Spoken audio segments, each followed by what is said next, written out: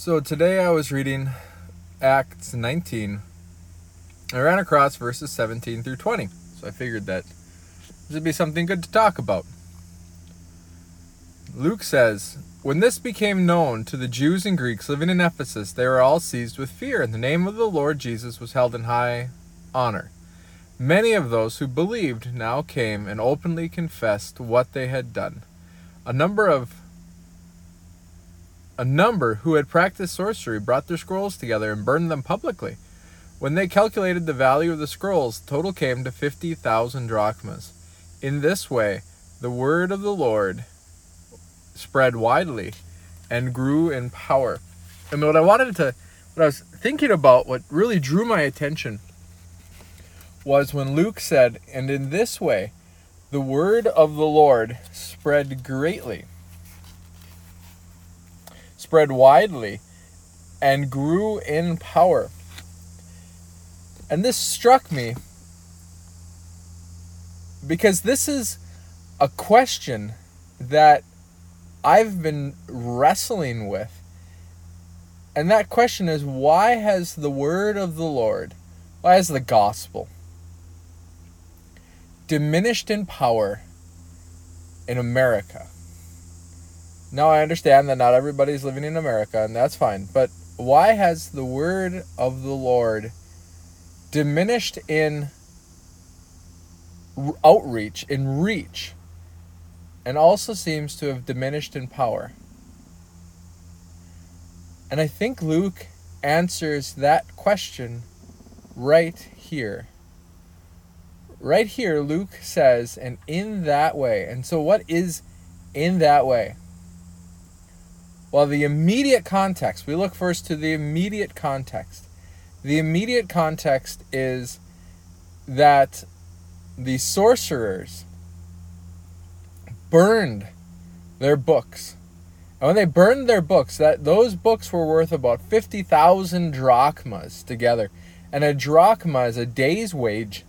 And so they were worth 50,000 days' wages. And I'll tell you what, that is dedication there. That is a sign to the world that I am taking this Christian stuff seriously. And now it's not just one sorcerer doing it. It's all of the sorcerers in the community, or all of the Christian, the sorcerers who had become Christians. They burned all of these books. But nevertheless, that was still a sign to the community, a sign to everybody in that area. We are taking this seriously. We are living our lives according to the gospel.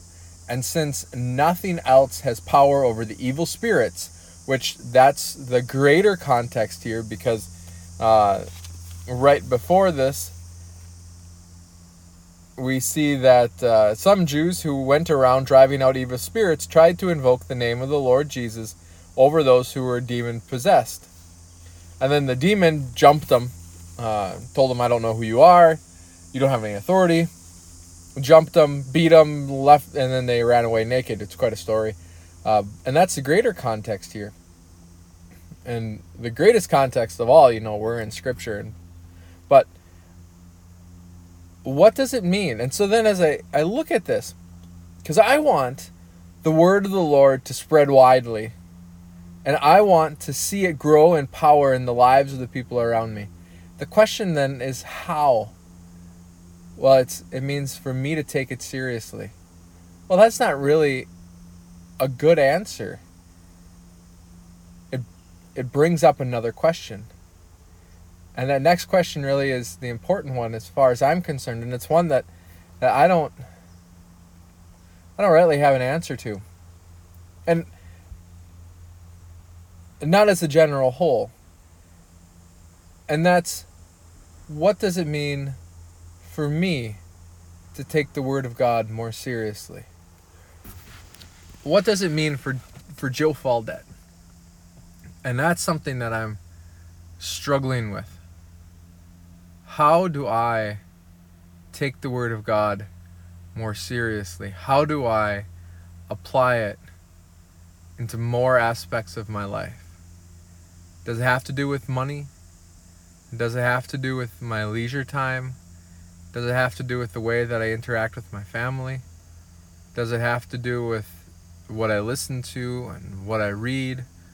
Where do I start? For these sorcerers, they started by burning their books. Burning their books that were full of witchcraft and spells, and because those things didn't work. So what thing am I doing in my life that doesn't work? That God is calling me to give up. And so I'm going to leave you with that question, because honestly, I don't know. This is something that I need to pray about. And it makes me wonder if God hasn't revealed something to me in this time that I've been thinking about this passage, because he didn't want you to not have to answer that question too. What does it mean for me to take the Word of God more seriously? What does it mean for me to apply it more deeply into my life? What does that look like for me? I promise you, I'm going to be praying about this for myself, because I don't know if I can rightly answer this without God revealing it to me.